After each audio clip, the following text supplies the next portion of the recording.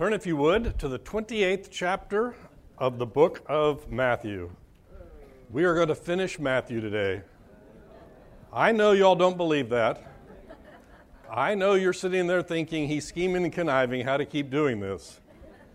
And while working on this week, I did come up with 3 really good lessons out of this passage. But we're only going to do 1.5 of them. Yes, I was finishing up this last night while waiting for my wife to get home at 1 o'clock from the prom. The homeschool prom was last night, 1,945 kids. My wife was on the sewing team.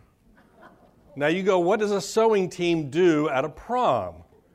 Well, first off, they make sure that all the young ladies are dressed appropriately for the dress code. And if they're not, they fix it. And then about 11 o'clock, some young man walked in who had ripped the seat out of his pants. He not only tore the seam, he actually tore the fabric. So my wife whipped out the sewing machine and put it all back together in some form or fashion. We are finishing up the book of Matthew. If you're still here in 8 years, you'll hear it again. For those of you who don't remember when we started this, Matthew is my favorite book of the Bible. That may have dawned on you by now. In particular, the Sermon on the Mount is my favorite passage. And I have limited myself to only teaching the book of Matthew once every decade.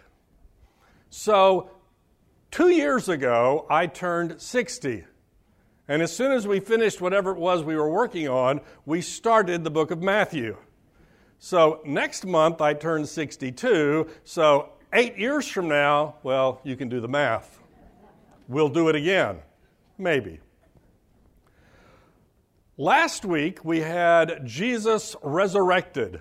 We had the Easter story, the pivotal event in Christian anything. The fact that Jesus was raised from the dead. We had a discussion about why Jesus had to be resurrected. The week before, we had talked about why he had to be crucified, why he had to die to pay the penalty for our sins. Last week, it was why did he have to be resurrected? To prove that he won. To prove to us that he had conquered death and that we too could share in that resurrection. So Jesus has told the disciples, come see me in Galilee when all this is over. And if you take all of the different Gospels, the 4 Gospels, you can line them up, and a lot of stuff takes place in this period of time. And Matthew only deals with one little piece of it. And so that's all we're going to talk about today. Picking up in verse 16. Now, the 11 disciples went to Galilee to the mountain to which Jesus had directed them. And when they saw him, they worshipped him, but some doubted. Now, it is interesting that they use the word doubted here because we don't like the idea of the disciples doubting. In fact, some commentaries will say, well, this isn't just the disciples. If you remember several verses earlier, Jesus had told the ladies, tell the brothers to come to Galilee to see me. So there were probably the 11 and a crowd of other people. And some commentaries want to say, well, that was the other people, some of them doubting. Others will have us believe, well, we know that Thomas had some question. How can it be that he was dead and now that he is alive? But as soon as they saw him, those doubts went away. So he has brought them up to Galilee to talk to them. And Jesus came and said to them, all authority in heaven and on earth has been given to me. Go therefore and make disciples of all nations, baptizing them in the name of the Father and of the Son and of the Holy Spirit, teaching them to observe all that I have commanded you. And behold, I am with you always to the end of the age. This is what is often referred to as the Great Commission. The last words of Jesus in the book of Matthew, and he tells the disciples, and I believe tells all of us what it is we're supposed to be doing while we're still here. It's an interesting question if you really ask it. Why is it that we, when we become believers, don't just automatically go to heaven? I mean, let's face it, you're in. Why struggle? Why have the conflicts of life? Just go at that point. It'd be a cool thing. Except for the fact that God has chosen to use us, and this is amazing, us as sinful human beings to spread the gospel to the world. That's what He has told us to do. He begins by talking about authority. All authority in heaven and on earth has been given to me. The first question is who gave it to Him, and that would be God the Father. There's a second question. What authority has been given to Jesus? This is one of those trick questions because it says it right there. All authority. What does that mean? Jesus, as the creator of the universe, has authority over the created order. But as the resurrected Lord, He has the authority over the salvation of us. He has the right to tell us what to do. We hate the idea of authority today. We really do. We don't want anybody telling us how to live our lives. We don't want anyone telling us what we ought or ought not do. We just don't like authority. Well, if you're a believer, so-called, and you have trouble with the authority of Jesus Christ, as I've said before, that should be a red flag that something may not be what you think it is. Jesus, having proven that He is God, having paid the penalty for our sins, having created the world originally, has authority over all things. That would be heaven and earth. And that authority has been given to Him. Why is that important? Because He, the person with all the authority, is telling you to go do something. So first off, you probably ought to do it. Secondly, you can acknowledge the fact that when you go do it, you're doing it with the authority of the guy that's got all the authority. You know, if I today went to North Korea and tried to negotiate a peace settlement, everyone in the world would laugh at me. Why? Because I have no authority to do that negotiation. Nobody's given it to me. I'm just an average Joe, and I would probably be arrested when I came home. There are actually some laws about that kind of thing. But if I were the Secretary of State, I have been given authority by the government to go talk to people and actually negotiate things. The authority is not inherent in Him. It has been given to Him, and that's what Jesus has given to us. What does that mean? Well, it means that at the end of the day, we're going to win. Now, on any given day, it may not look like that. You know that. I know that. We've all lived long enough to know that there are lots of days that it looks like nobody's in control. Things are just randomly happening. God is taking the big pile of dice and He's just kind of throwing them and He's messing up your life. That's how we feel sometimes. But Jesus is saying that's not the way it really is. I've used the illustration in here before.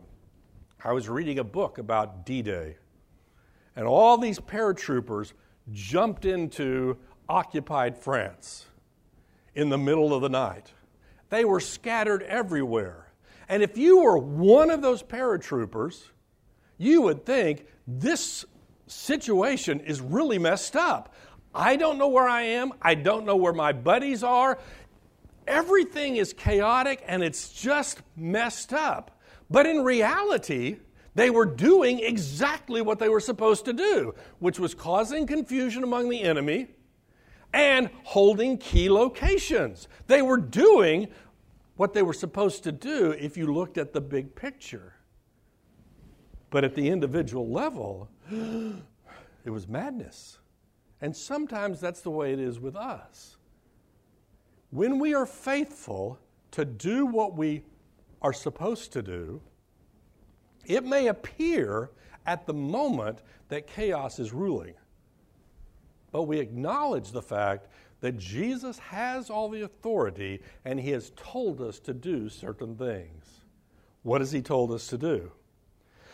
Go therefore and make disciples of all nations, baptizing them in the name of the Father and of the Son and the Holy Spirit, teaching them to observe all that I have commanded you. There's really one command and three explanations of that command. The command is to go and make disciples. Go and make disciples. It is one command tied together. So, go. Where do we go? Do we load up our car and drive to some distant country? Maybe, if that's what God has called you to do. Do we go next door and talk to our neighbor? Maybe, if that's what God has told you to do. There would be a great tendency for us to take this church, this local body of believers, build a huge wall around it to keep the other people out, and live our Christian life as if we were insulated from the world. But that's not what God calls us to do. God calls us to go somewhere. Now, does that mean we're all called to foreign missions? No. No. There are lots of places to go, like to the next door neighbor, to the people you run into every day in different places. We are to go and to make disciples. What does it mean to make a disciple? Well, obviously it begins with sharing the gospel. We share the gospel, we tell people of their need, their sin, what God has done through Jesus Christ to take care of that sin. That's what we tell them. But that's just the beginning. We then help them as they mature in their faith.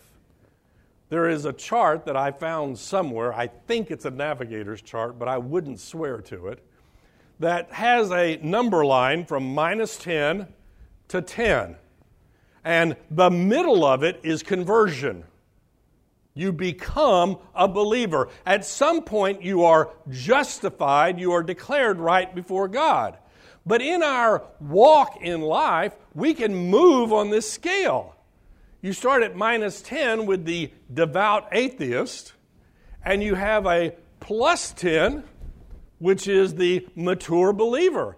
All of us are somewhere on this scale, and we are called to move people in the right direction.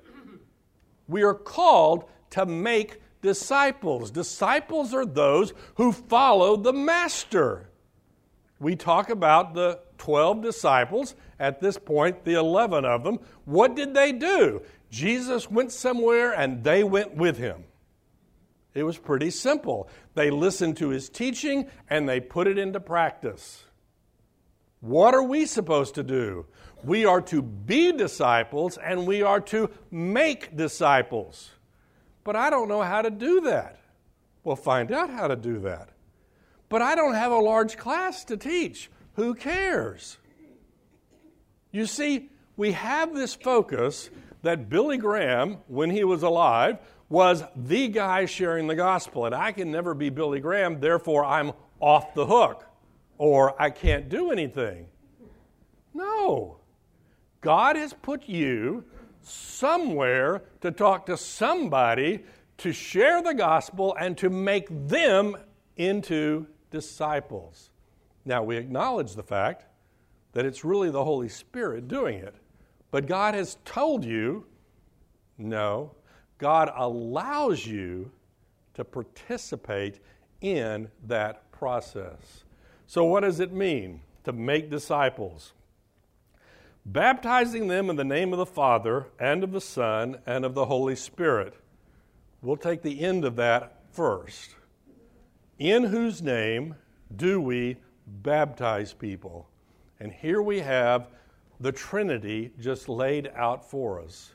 I have had people in here say that I need to teach a whole series on the Trinity. And I said, well, we could do that, but your head would explode. The Trinity is a difficult Christian theological belief that the Scripture, while not using the word Trinity, clearly teaches. What does the Trinity tell us? It tells us that God is one God in three persons. There is God the Father, God the Son, and God the Holy Spirit. There are not three gods. We are not polytheists, as maybe, say, the Muslims would argue that we are.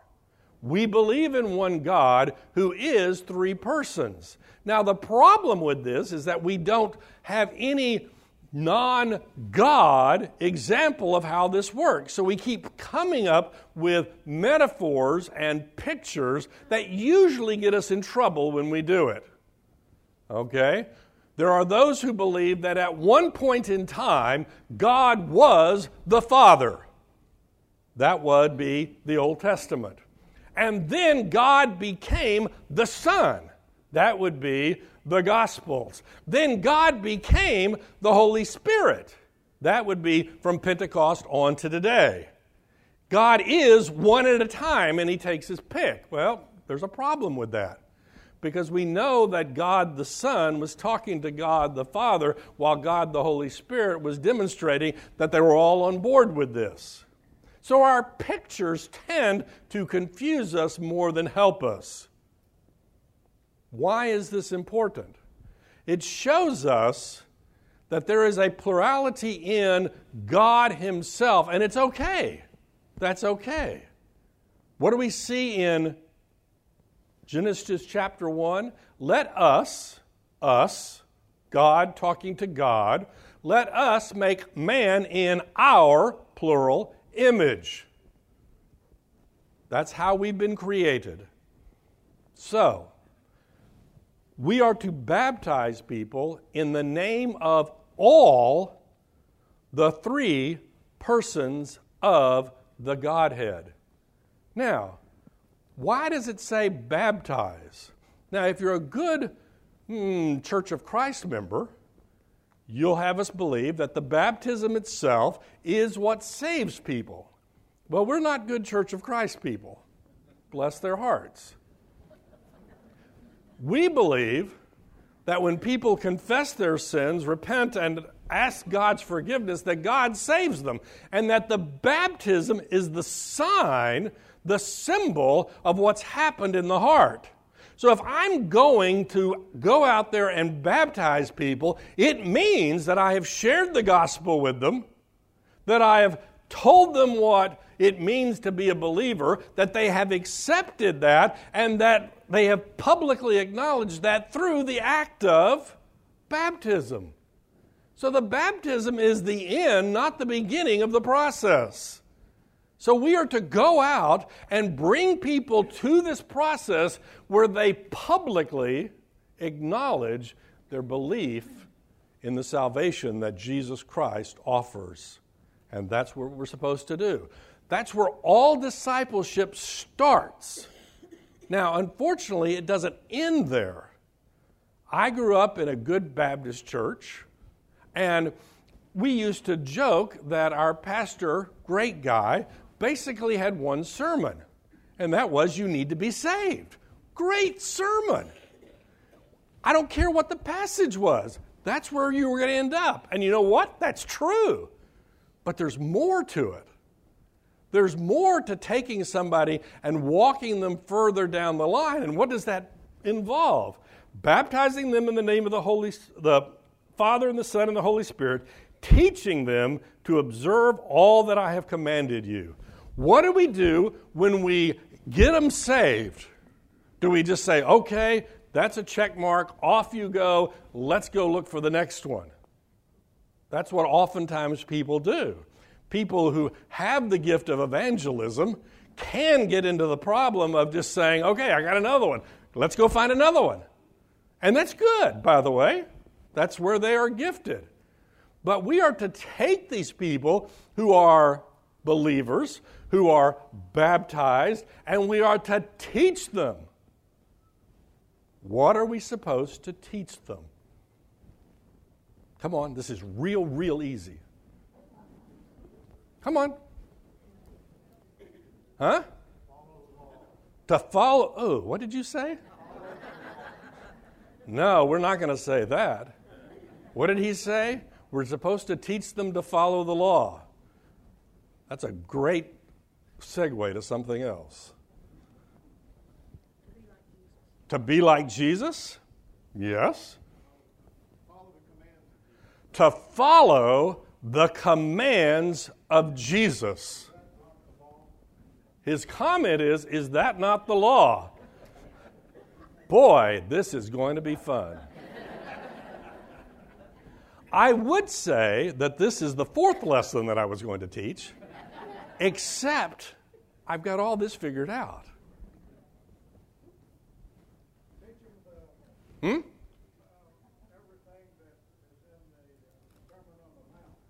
Everything that's on the Sermon on the Mount? That's certainly a start.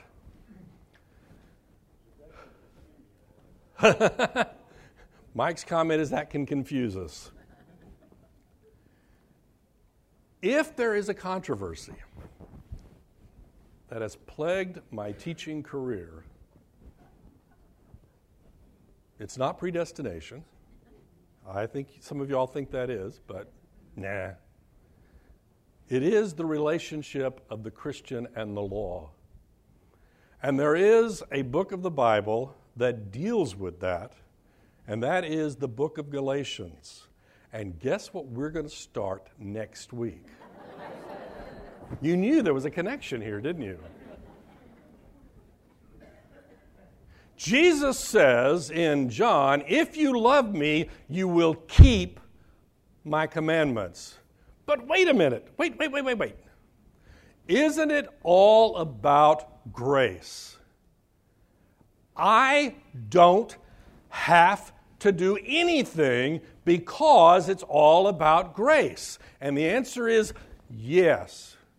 Salvation is a work of God from first to last. But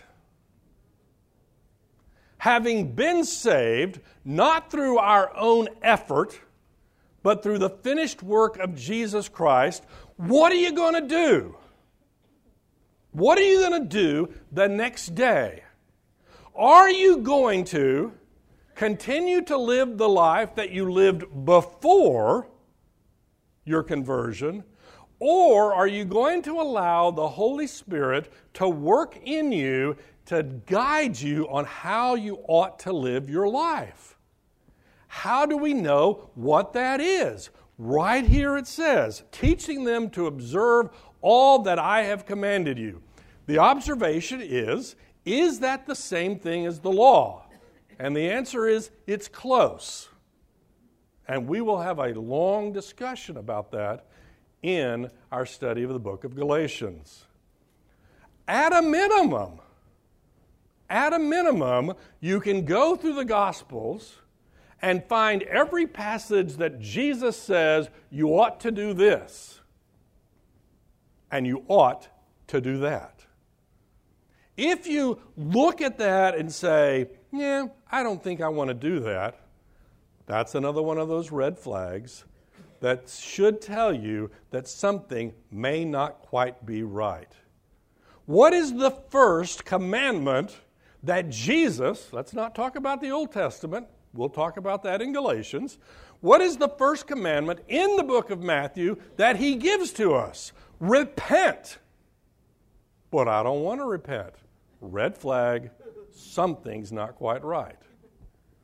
Then you start getting into the Sermon on the Mount. What does he tell us to do?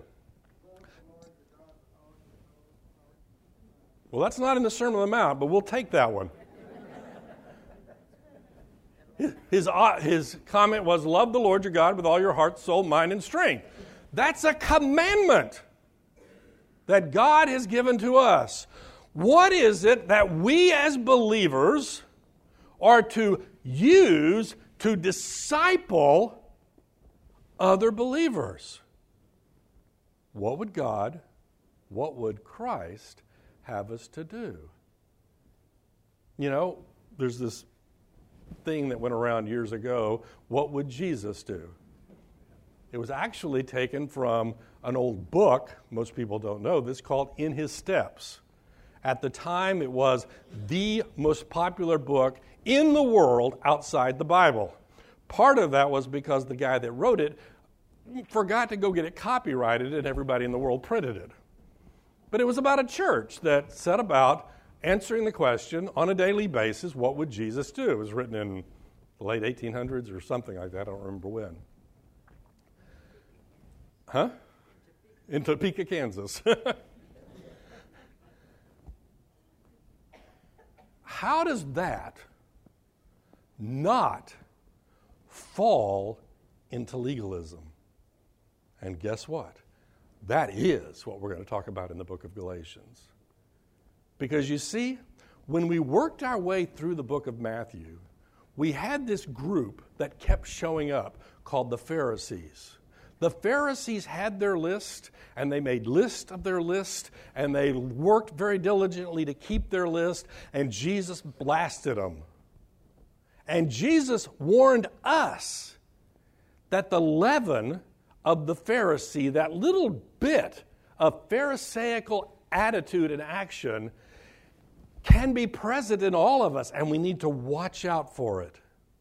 How does teaching people to follow the commands of Christ not fall into legalism? We'll talk about that in the book of Galatians. But, you ready for this? What is the command that Jesus has given us? It is to teach others to follow the commands of Christ. Kind of weird, kind of loops in on itself. How do we take new believers and move them to maturity in Christ when Christ says, be anxious for nothing, but in everything with prayer and supplication, make your request? That's what we're supposed to do. When he says, don't worry about tomorrow, this is the one I was actually thinking of, don't worry about tomorrow because God has it under control. Guess what? We're not supposed to worry. Guess what I do all the time? Worry. Guess what I need to do? Repent and trust God to do what he says he's going to do. But I don't want to. Red flag, warning. We baptize people, which is the demonstration, the public presentation that they have accepted Jesus Christ as their Lord. And then we teach them to observe the commands of Christ. We teach them to do the things that Christ has told us to do. As we've said before, when we get to say the book of Romans, and it says, present your bodies a living sacrifice. Don't use your members, the pieces of your body, as instruments of unrighteousness. And it simply means this: that hand right there needs to be told what to do. It can either do things that are unrighteous, or it can follow the instructions of Christ. What does Christ say to do with that hand? Use it to help others. Use it to do good. Use it to bring glory to God. That's what we're told to do. Teaching them to observe all that I have commanded you, and behold, I am with you always to the end of the age. He has the authority, and he's told us to do something. He's told us to do something, and we go do it. And sometimes when you're doing it, you begin to think that you're the only person in the world doing it. You begin to think that here I am abandoned, and Christ is telling us, no, wherever you are, whatever you're doing, whenever you're doing it, I'm there with you. Now, this is a blessing to us, okay? This is a great and wonderful thing. Now, if you're engaged in sinful activity and you're a believer, remember that God, Jesus, is with you always. I mean, it's like when my father was alive, I would probably not watch certain TV shows if my dad was in the room, even as an adult. Why? Because I was worried what he would think. And to honor him. Guess what? Jesus is with you always. So there's the negative side of that, but don't think too much about the negative side.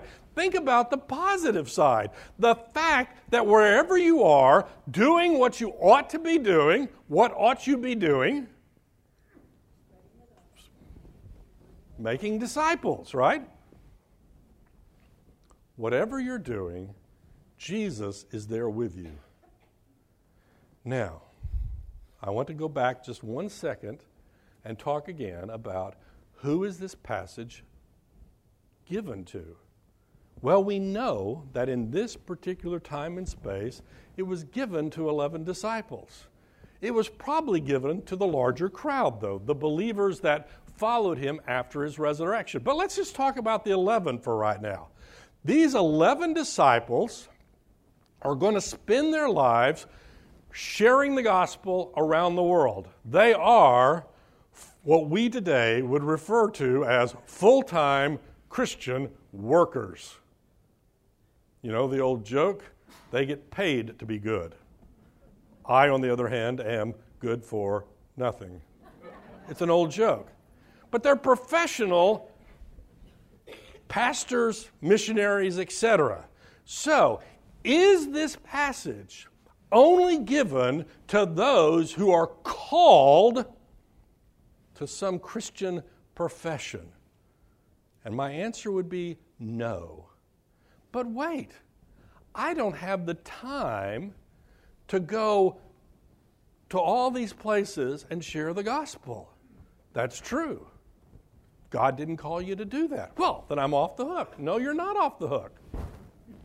Because as you enter your circle of friends, family, acquaintances, you may have access to people that no missionary or pastor in the world can communicate with.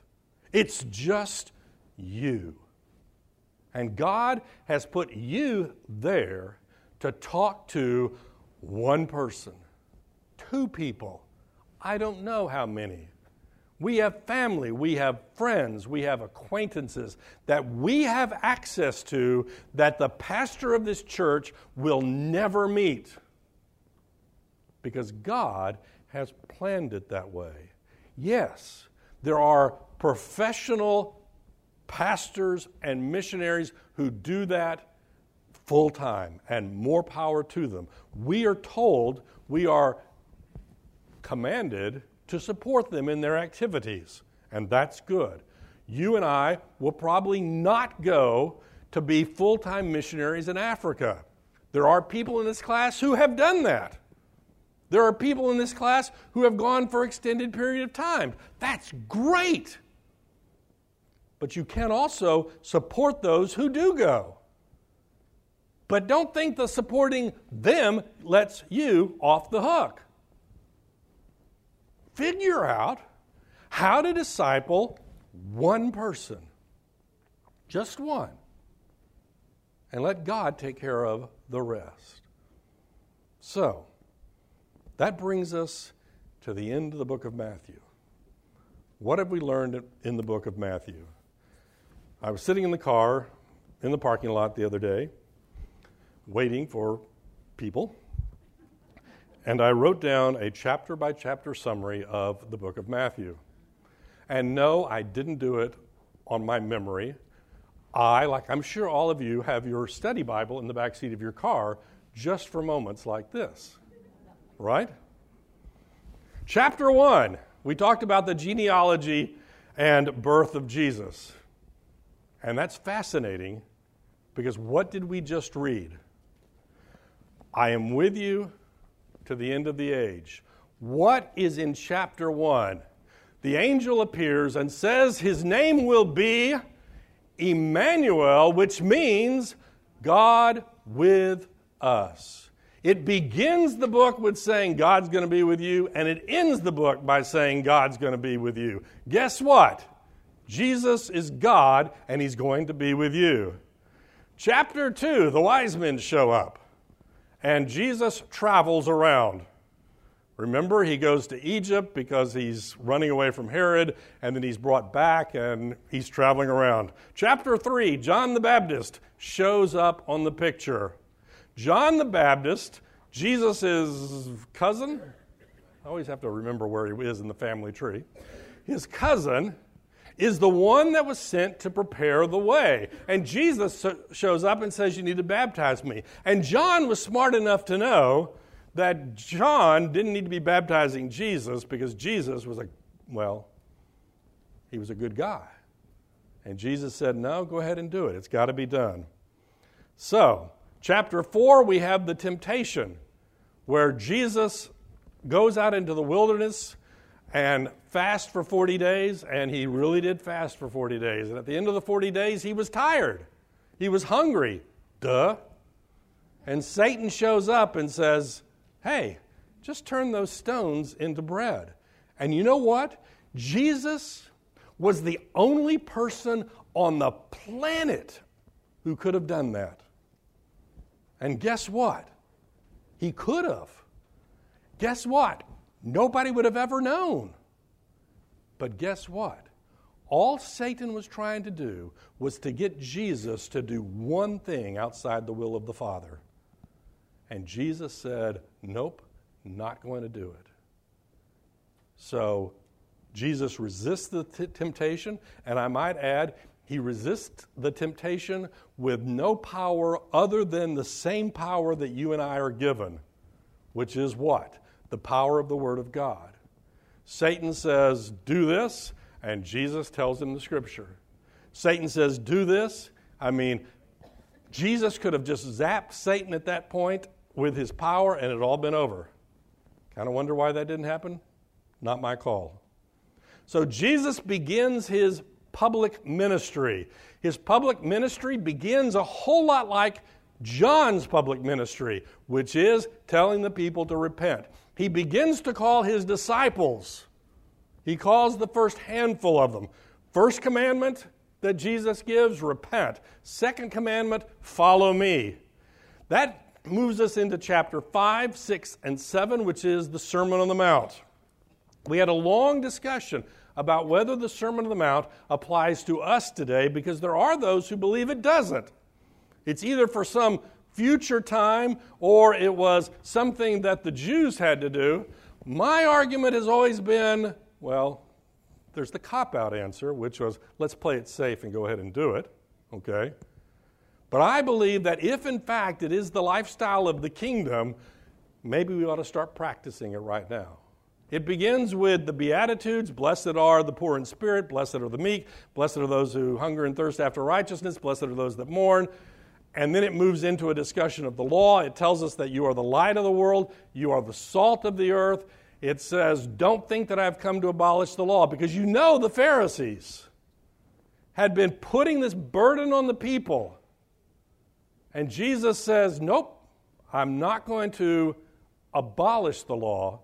I'm going to fulfill the law.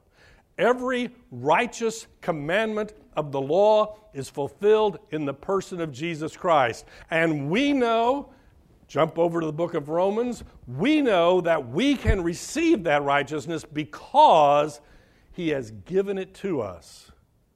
So, he then gives a long discussion about the law. You've heard it said, don't kill anybody. I tell you, if you're angry with your brother, he takes the law and he moves it to a condition of the heart.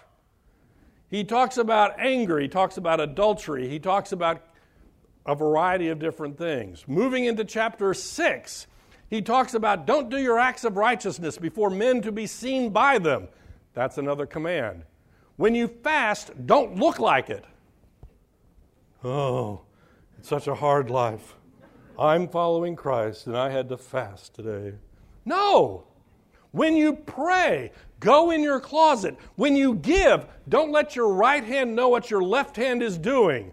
Just do it in secret, and your Father, who sees what is done in secret, will reward you. Do you want the rewards of God, or do you want the rewards of men? And on into chapter 5, 6, 7, where he finishes off. He says, don't judge people. He says, well, he ends up with the discussion of, if you hear these words and you put them into practice, you're like the wise man who builds his house on the rock. And when the storms come, and guess what? The storms are going to come.